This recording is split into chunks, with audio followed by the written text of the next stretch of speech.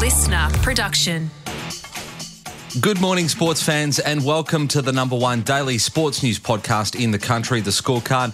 I'm Brett Thomas. Just 5 weeks to Christmas. This is your fast, fun hit of sport for Monday, November 20. Today, Viva Los Verstappen. Max finally smiling in Sin City. We get to the business end of the AFLW season and the ugly war tearing Rugby Australia apart. But first. Bang. He'll come back for two. And Australia win the World Cup for the sixth time and in front of 120,000 people. They've upstaged the home team in magnificent fashion. And the party begins. Of course, we had to start with that this morning. There is nothing like the sound of silence from 120,000 people crammed into a stadium. That silence came from Indian fans as they watched Australia spoil their party with a 6-wicket win in a cracking ODI World Cup final. Travis Head, the hero, 137 off 120, including 15 fours and 4 sixes in the run chase. Calls through for a single, needs to hurry. 100 for Travis Head on the biggest of stages. He joins the legends, Ponting and Gilchrist, as an Australian to make 100 in a World Cup final. The Robin to Head's Batman was Marnus Labuschagne with a 58-run cameo, the pair combining for a match-winning 192, chasing down 241. Yeah, not in a million years. What an amazing day. So, just thrilled to be a part of it. You came into the World Cup not fully fit, but the team management, everyone wanted you in the squad for a reason. Yeah, it's a lot better than sitting on the couch at home. So, very lucky that everything went well and I was able to get back here and the support that the boys showed, and I didn't think that this was going to happen, so or not contribute in the way I played in the first sort of 20 balls. I was a little bit nervous, but Marnus played exceptional. It was awesome to bat with him. He soaked up all the pressure, and it was just an amazing partnership. Head flew over late to join the squad after breaking his hand in a warm-up series. Labuschagne was an afterthought, overlooked for the initial squad until Ashton Agar was ruled out. Now, for all of Pat Cummins' critics, his 2023 can't be ignored and will be hard to top given he may hand over the one-day captaincy. But in this year, he's overseen a World Test Championship final win, retained the Ashes in England, and now World Cup glory. This year will be a year we remember for a long, long time. He's pretty much spent the whole Aussie winter away overseas playing, but we've had a lot of success, and this pips it all. This is top of the mountain. So Australia champions for a sixth time, and given the start to the tournament with 2 losses, the hostile nature of the final, India picking a used pitch, I think this stands above the other 5. And Josh Hazlewood, who was part of the 2015 squad that beat New Zealand in the MCG final, agrees. I think this is bigger. Obviously we won at home in front of our home fans, but I think the challenges we've been through the last sort of couple of months, coming here, playing in these conditions against India, who's a pretty special team, and getting the win on a day like this is amazing. But here in Vegas, what Verstappen's in Vegas stays in Vegas. Max Verstappen wins the Las Vegas Grand Prix. Charles Leclerc just holds off Sergio Perez in a dramatic finish. For all the talk from Max Verstappen about his absolute dislike of holding a Grand Prix in Las Vegas, in the end, the runaway world champion did what he does best, and that's win. The Red Bull ace declared before the weekend this was 99% show and 1% sport. And when opening practice was called off after 10 minutes due to a loose manhole cover damaging cars, it looked like Max was right. Was it a fun track to drive? Did you enjoy it? No.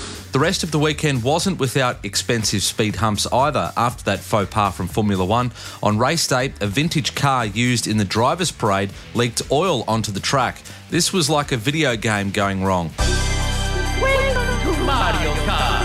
When the engines roared on the starting grid, though, one of the best races of the season unfolded.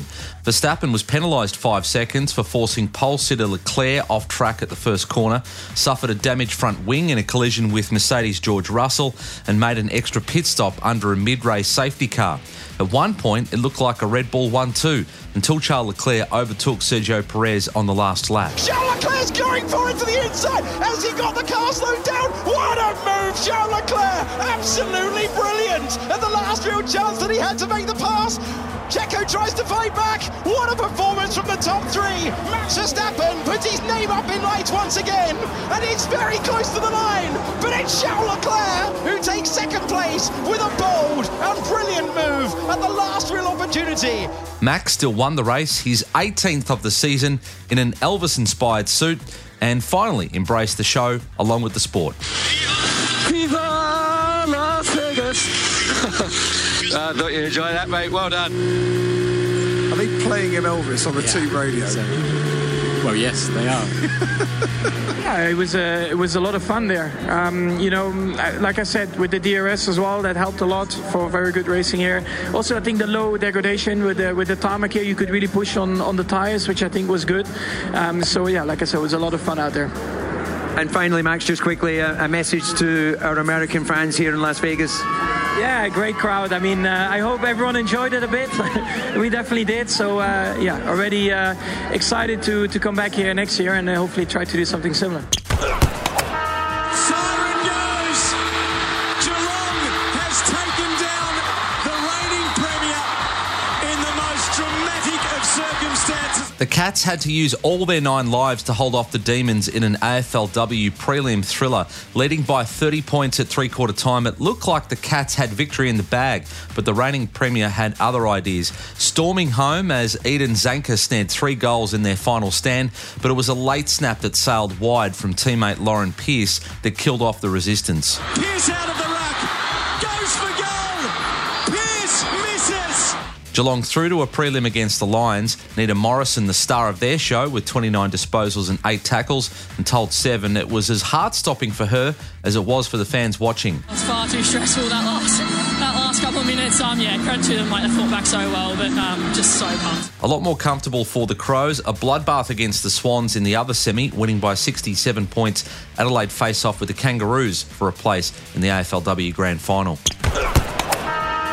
Rugby Australia boss Hamish McLennan is ready to go toe-to-toe with the 6 boards that want him to resign.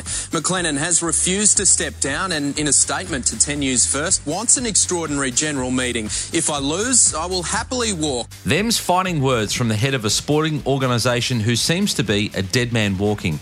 Recording this podcast this morning, I know there's a very real chance by the time you're listening, Hamish McLennan may have to eat those words you just heard and walk. Rugby union in this country is in the midst of its ugliest civil war in history. They're always fighting. That may be true, but this time it feels like the most serious. Rugby Australia's chairman rejected demands for his resignation from 6 rebel state unions, but his own board may feel differently, meeting on Sunday night to vote on his future. McLennan looks set to cop the fall for the circus surrounding Eddie Jones' appointment and quick departure as coach after the worst World Cup performance in Wallabies history. And that's your fast, fun hit of sport. Hit subscribe so you don't miss the ep each morning. Catch you tomorrow on The Scorecard. Listener.